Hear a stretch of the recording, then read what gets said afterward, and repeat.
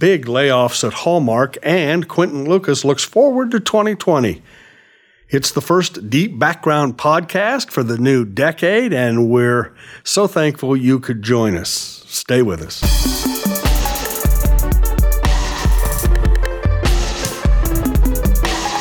Welcome. You're on Deep Background for January 8th, 2020. My, how the mind flies when the year turns. I'm Dave Helling with the Star's editorial board.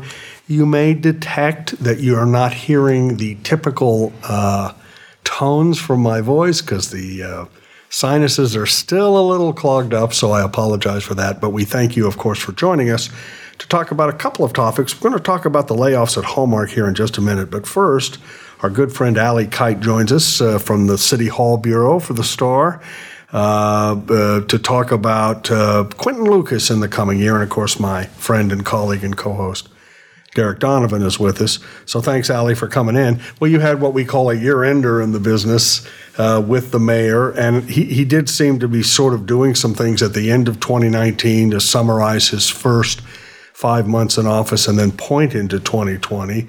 What did you take from that conversation? What is he going to be focusing on, and how does he feel going into his first full year as mayor? Yeah, I think first of all, the action that we saw from the mayor and the city council in the first few months of his term from August until December could kind of be broken down into three categories. I think there were several high-profile development projects that came through, but you also did see quite a bit of focus on violent crime, specifically on finding ways to get guns out of the hands of minors and domestic abusers. And then as well, you saw some efforts around quality of housing in the Tenants' Bill of Rights. So I think that you will see more of all of those things in the new year. I think you'll see him continue to try to deliver on his campaign promise of, better basic services, more affordable housing, a safer city. I think that'll definitely be his focus. Yeah. Let's talk about violent crime a little bit. On Tuesday, the mayor announced a lawsuit against some private gun companies for allegedly providing guns to a former firefighter who got in trouble with the federal government for his possession of so many weapons and sale of weapons. That's part of this strategy too, isn't it? And the mayor's, it's very clear he's kind of set up a pretty difficult target. He's talked about getting murders under 100, which he thinks is a goal. Maybe that might slip a little bit in 2020, I don't know, but that seems to be like the first thing he's going to be thinking about for most of the year. Yeah, city council has not yet started for the year again, so this is the first thing that the city is really doing in 2020. But yeah, the lawsuit that you describe is incredibly unique. The city is working with Everytown Law, which is a branch of Everytown for gun safety, and their attorney that is working with the city told me that this is, the first lawsuit of this nature in more than a decade. Basically, the city is taking on the entire ring of people who aided the firefighter James Samuel's gun trafficking ring. Yeah. It is interesting, isn't it, Derek, that he has picked this not only as an issue, because every mayor does, but he seems to be proactive in a way that maybe we haven't seen in a while. Yeah, and I'm curious about your impressions on this, Allison. He really seems to have hit the ground running in a lot of ways, and I think part of that is that this is running like crazy, and, which is another subject, obviously. And there's been discussion about whether he's bitten off more than he can chew, but also he's going straight from the council to the mayor's office, and he's got existing relationships with about half the council, having served with them before. So do you think that there is an impression on the council that he needs to kind of focus a little bit more, or do you think that there's faith behind what he's doing? I think you still have a lot of faith from council members in what the mayor is doing. I think, you'll hear comments about, he needs to slow down, or we need to talk about this thing. That? I need his attention on this thing or that thing. I think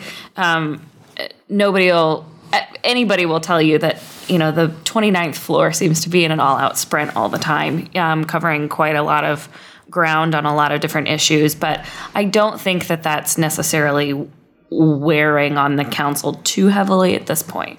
And gun violence has obviously been something that all of them have talked about, and some of the incoming ones, Brandon in particular, sort of made that a part of their campaigns. Absolutely. And I talked to Councilman Eric Bunch from the 4th District for my year-ender. And, he mentioned being really impressed by the mayor's efforts on several different ordinances last year to get guns, as I said, out of the hands of minors and domestic abusers. I think that the council's really appreciated that previous effort. I haven't talked to any of them yet about the lawsuit. We're recording this on Tuesday, moments after I filed my story. So, but I'm sure they'll all have thoughts about that as well. But let me ask you a broader question, Allie, which I think is, sort of embedded in every year-ender story, which is, all politicians have an agenda and they have a sort of the way, they think the year will unfold, but events have a way of sort of interfering with that, right? I mean, you had the departure of Troy Schulte, so now you have to find a new city manager. That would not have been necessarily on the agenda until Troy Schulte quit. And then we had this incident involving the death of a bicyclist, Pablo Sanders Jr., I think, and the outrage in the bicycling transit community, and then your guys' story with Councilwoman Lohr sort of pushing back on all of that. So at least at some level, the mayor now has to deal with a push for Bike Walk KC or Vision and he could not have anticipated that either. So some of his success or failure in some ways is based on, a moving target in a way that maybe he or none of us would prefer, but he has to deal with it. Sure. I mean, sometimes I have plans to write one story and then breaking news happens. So I think that's true in our jobs and in politics that, you have one plan for your year and then something, like the bike lane issue comes up. Although I think that issue was already there. It was quieter for the moment until Mr. Sanders' death. But I think depending on how hard the cycling community pushes on that issue, that might be something that the council does have to take up in the near term. And the transportation issue is something that really, I think, has snowballed more than a lot of people realize. If you think about especially we're talking about the urban core, the transit picture in Kansas City over the past 3 or 4 years has seen some immense changes. We have the streetcar going in. We, of course, have the upcoming elimination of fares for the buses. We have the fact that scooters appeared literally overnight. And so these types of things are on people's minds, I think, a lot more than they were just a few years ago. Do you sense, is there a sense of urgency about that on the council? Obviously, Eric Bunch, co-founder of Bike Walk KC, now serving. I think to some degree, obviously, Councilman Bunch, this is a big priority for him. You didn't see a lot of action on it last year. I'm not sure how intense the pressure will be when they return later this week. But I think that you could see some serious pressure on that front. And I ask that because, I've had conversations about this. I'm really interested in transit myself. And there's some feeling on the previous transportation committee that it's best for City Hall to sort of step back and sort of let transit evolve the way that people want it. And I know that was Jermaine Reed's attitude about the scooters, is that he had said he'd been in Shanghai, I think, and had seen these scooters several years ago and realized they were coming. And he thought, well, let's just see if Kansas City likes them or not. Mm-hmm. And I do think, especially the scooters, do add some urgency to the bike lane discussion because you've got a lot more people on non-cars. Right. And they're not supposed to be on the sidewalks. On city streets. They're not supposed to be on sidewalks. You see them on sidewalks quite a bit, but you also see people riding them in the bike lanes quite a bit. So you've got more vehicles using that infrastructure than you did previously. Yeah. Did the mayor talk at all about money? Because he's got some pretty important, interesting money challenges down the pike, right? I mean, you just mentioned free buses. They've got to pay for that somehow. And $8 million is $8 million. He has not fully funded his housing trust fund, which I think is a marker for some people. He's already committed broadly to more police officers, however that shakes out.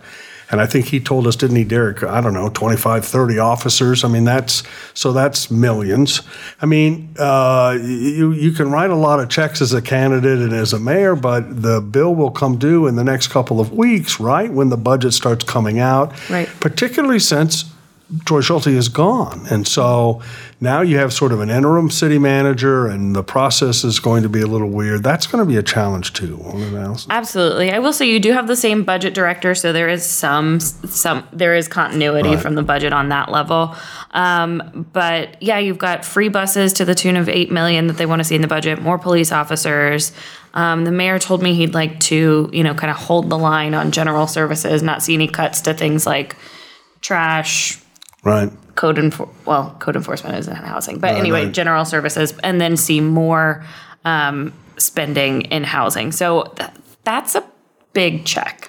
Particularly since he said we are not increasing taxes, we're not going to voters, we're not trying to roll up the revenue side at all. So, I've got budget day on my work calendar, so we'll see what we get. Isn't that, again, that sort of goes with my theme, which is, politicians and mayors particularly can have a great set of, list of things to do, but reality, intrudes, and it seems like budget will be one of those places, not to mention the Bike Walk KC people who are going to say, well, wait, we need, we're not going to get $400 million for our deal, but how about 20? How about 25 or some amount that seems to suggest the city is moving in that direction, and it adds up. It adds up quickly. And one of the praises that you always heard about Troy Schulte was his ability to kind of find money in the couch cushions. So you do have the same budget director that worked under Troy Schulte for several years, Scott Husengay, who worked in the budget office with Troy Schulte, but you don't have Troy Schulte, so it'll be interesting to see if there is a difference there. Right, and the interesting part of that will develop pretty quickly. The budget comes out in February, or at least the initial part of it. And then, as other members of the council, they have pet projects and other things come up. It's and of course the mayor does have some veto power and budget-related power. So again, it's going to be an interesting thing to see how his focus shifts to adjust to those realities. Anything else that he talked to you about you thought was particularly interesting or compelling? Let's see. Our photographer, Shelley, who was with me for the interview, asked the mayor what his New Year's resolution was, which is a question that I didn't think of. So Thank you, Shelley. And he said his resolution is to make Kansas City safer. And so I think that will be, something that we can hold him to all year and see how he performs on that front. I think we would all agree, wouldn't we, Derek, that should be the number one goal. Nothing else is even close to the safety problem in Kansas City. So, and I think that we tend to lose sight of what an outlier Kansas City is in public safety compared to other cities our size. Right, we become numb to it sometimes. All right, Allison Kite, thanks so much for coming in for Thanks the first for having me. edition of Deep Background for this 2020 year. And Derek, stay with us. We're going to come back and talk about the Hallmark layoffs with Kevin Hardy. You're on Deep Background. Hey there, this is Derek Donovan of the Kansas City Star editorial board, and we hope you're enjoying the podcast. If you like what you hear, help us support this podcast and the journalism that reporters at the Star do every day by subscribing. There's an easy way for you to do it. Head to kansascity.com/background. You'll even get a special discount just for being a Deep Background listener. By subscribing at that URL, you will get 3 months of unlimited digital access to the Star for $1.99 total. That's right, you get access to kansascity.com, the e-edition of the newspaper, our mobile apps, and more for 3 whole months, and it only costs you $1.99. That's a pretty sweet deal. Plus, you will be supporting journalism that makes a difference in Kansas City. So, go grab your computer or mobile device and head to kansascity.com/background. And hey, thanks for listening. Okay, joining us now to talk about a big business story this week is our friend Kevin Hardy of the Star. Kevin, thanks for being here. Well, a big announcement from Hallmark this week. If you wanted to pick an iconic Kansas City company, Hallmark would be in the top 3, I think. And yet there is evidence that it is not what it once was. Yeah, I think you saw the announcement of, they're going to cut 400 jobs this year through sort of a combination of layoffs and buyouts and whatnot. But it is, at the very least, evidence that things are changing over there. And it really shouldn't come as a surprise to us because everything in retail is changing dramatically. And whether it's big box retail or mom and pop retail stores. That whole market has been upended, and of course Hallmark is affected. Yeah, and everything involving print media is changing, as we all know too well.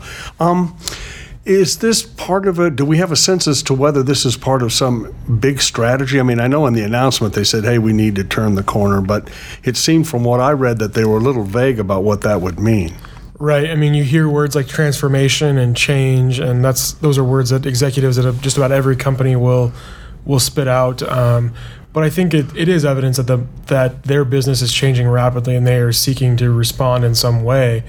But they are a private company, so it's hard for us to know, if their revenues are down or their profits are up. We don't really have an indication other than what they tell us. But another important thing to note is that they have new leadership there. This is not in the Hall family. It's not a Hall family.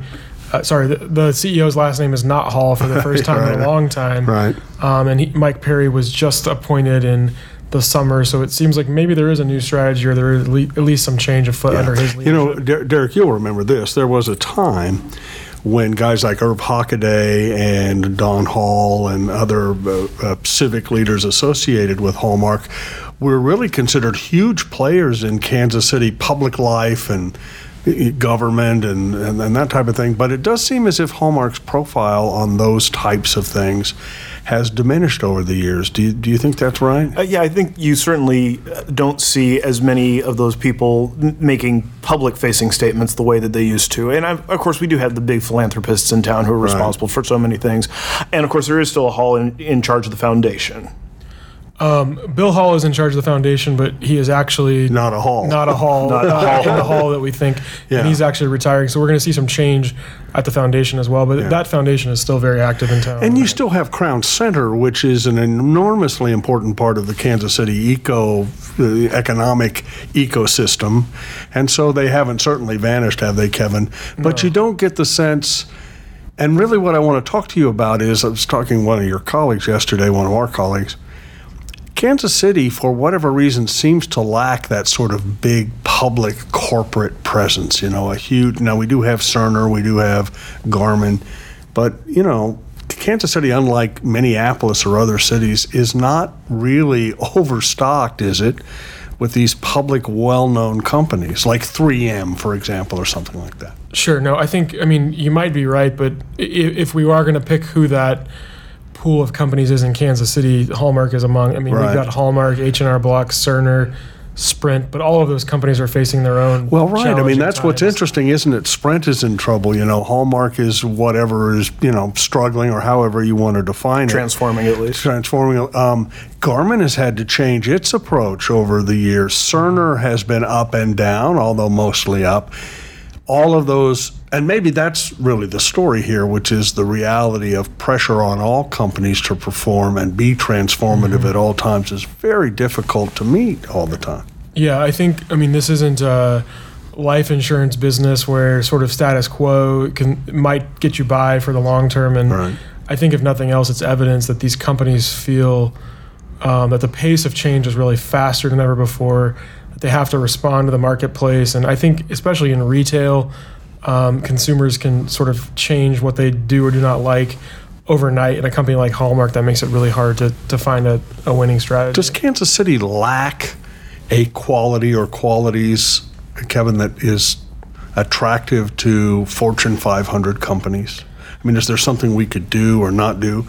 And sort of the broader question then is it important that we do something to get Fortune 500 companies? You can hear people argue that we're not quite as subject to downturns in the economy because you don't have huge employers like a Boeing in Wichita, for example, or some other community which relies on one business or two. Yeah, I think that's a good question, but it is a sort of pros and cons response. I am hearing the sort of startup and small business advocates in the back of my head saying this is exactly why a robust economy for those players is more important, because they're not subject to the corporate whims of whatever Corporation X and how they're responding to the latest quarterly results. So there is an argument to be made that maybe smaller, diversified economy is actually stronger for the long run. But certainly everyone that sits at the Chamber of Commerce or any other civic group wants to have those big Fortune 500 companies based here. All right, and so then what's the strategy for doing that? I mean, we've made the big throw for the Amazon headquarters, and of course, it didn't even make the final cut.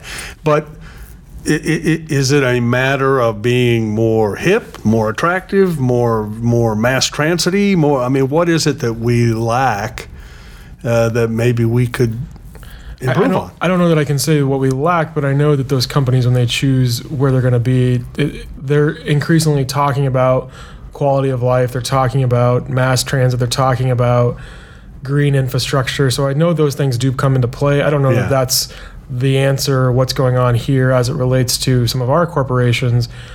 Things like airports and direct flights, those things are important to corporations. Right. But I don't know. That's a good question. And corporate headquarters, Derek, don't move that often anymore. I mean, there was a time when there was, Boeing moved from Seattle to Chicago. I mean, there were huge battles. It seems like there's less of that now. Yeah, probably. Lucky for Boulevard, you can't digitize beer and upload it to the internet. So they're probably going to be here for a while. Yeah. And, Boulevard isn't a good example, but Sprint is a good example of what I just asked Kevin about, which is this idea that you invest so much in Sprint, and Sprint is the future, and this is our hometown long-distance company at a time, by the way, when phone service clearly is exploding, and yet for whatever business reason, they're shrinking and may soon be gone as a separate entity. It's not so long ago that they were the biggest local employer by a long shot. And, but, they've just been the future, drip-dragging. right, Derek? Absolutely. I mean, that's the whole idea that, boy, if we could all have, be filled with Sprints, we'd be in great shape. And so the future has a funny way of, raising its head and slapping cities down. And Sprint is a really good example of that dynamic. The really smart economist at the Mid-America Regional Council will tell you that for years, Sprint disproportionately affected the fate of the Kansas City economy, that if they were doing well, the Kansas City economy was doing really well. And if the opposite was true, the opposite was felt all across the metro.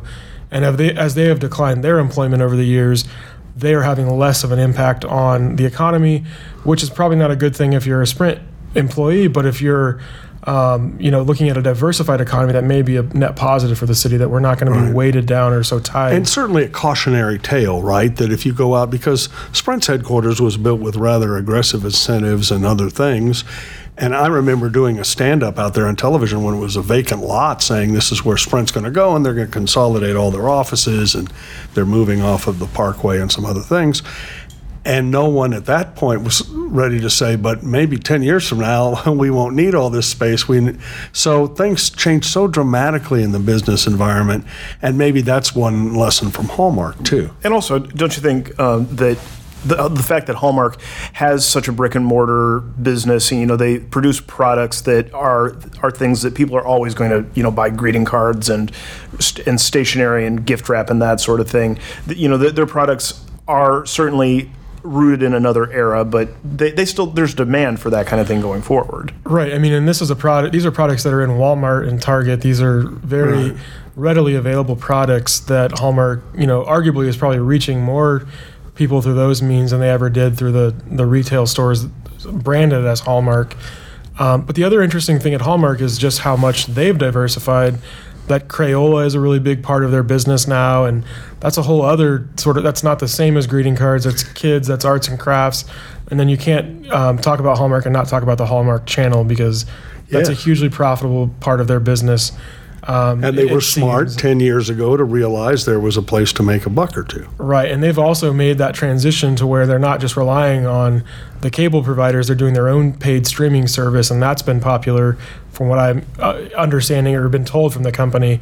But that just shows, again, just how much they've been able to pivot. Right, although the video stuff from Hallmark is not Kansas City based in any meaningful way, right? I mean, it's... right, that's all done in California. And other places. But, who knows how that's helping the sort of corporate office here stay afloat. No question about it. And they've still got a global footprint too. I mean, people know what Hallmark is in Japan. It's right. The brand remains enormously powerful. At one time, it was one of the top 10 in the world. Yeah, right. So the question is how you keep that brand and yet diversify and transform. And some perspective on, cutting 400 jobs is a big number for any company, but this is a company that says it has 30,000 employees across the world, 2,000 stores in the United States. Right.